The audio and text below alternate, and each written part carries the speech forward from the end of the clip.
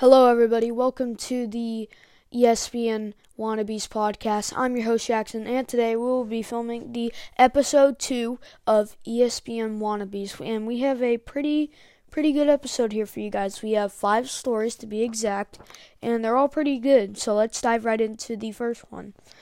On the first story, we have James Harden dropping a triple-double on his debut with the Nets. And what I said about James Harden in the last episode, I could be wrong. He could still be in his prime, which is very well possible, and also very well could be possible. He could be declining. He could be getting better. You just can't tell when it comes to players.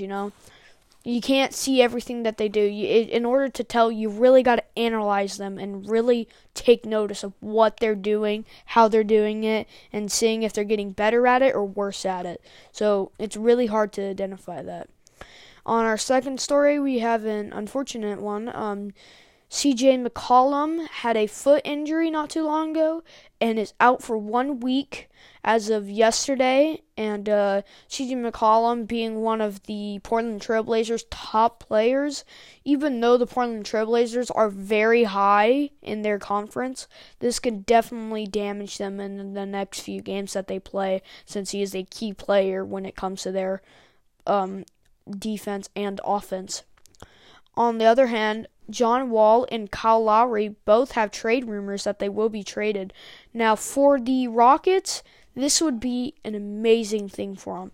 If they could trade John Wall and get a really good piece, let's say Kyle Lowry for, example, they could get Kyle Lowry on the Rockets, he could possibly fill the shoes, not all the way, since James Harden, without a doubt, is better than Kyle Lowry, but possibly fill the shoes in as best he can, and you'd still have the future with all those first-round picks, and you have Kyle Lowry. So that is a good point guard that you could bring on the team, have really good offense, and he might even bring a little bit of defense, so you never know. Kyle Lowry is a very skilled player, and I admire him. He's a very, very talented. On our one of the last stories, we have Damian Lillard passing Kobe Bryant in all-time threes. I think this is a very big accomplishment for Damian Lillard. He is a very skilled player.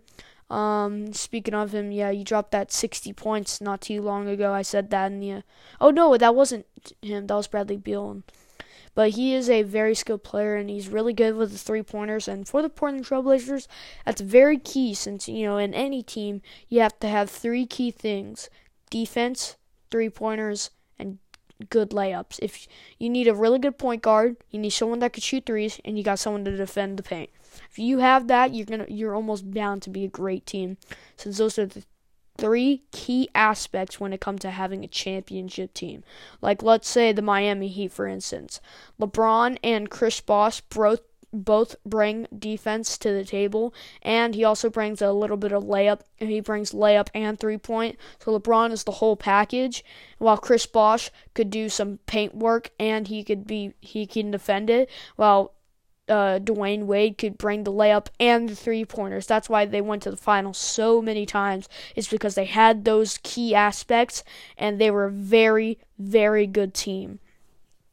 On our last story, we have Kylie Irving bought George Floyd's family a house after we know what happened to George Floyd in May, which I don't like to talk about politics on this podcast, so I'm going to keep it to a minimum, but I think this is a very nice thing for him to do, and I absolutely respect it after everything that's going on, and he's really helping the George Floyd family after what happened to George Floyd.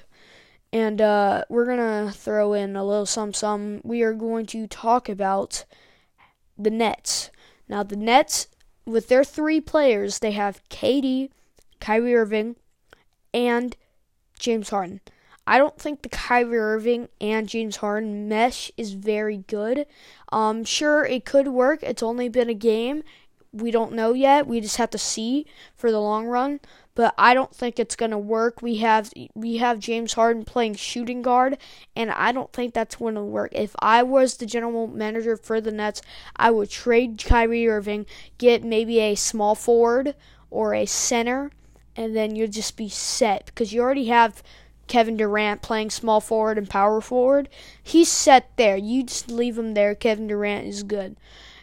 Keep James Harden. He's steadily declining. I believe that he's steadily declining. I think he's still pretty good as of now since he dropped that triple-double, but he's still getting a little bit worser since he's in his 30s, his early 30s, and most NBA players, if not all, start declining when they get to about where the point he's at.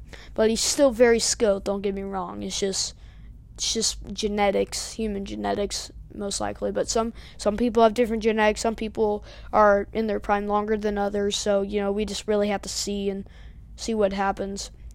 And I think, you definitely got to trade Kylie Irving, get a center, or get a small forward. That's what you need. You need 3-pointers, defense, and layups. KD brings it. KD brings defense and 3-pointers. A little bit of layup, but not as much.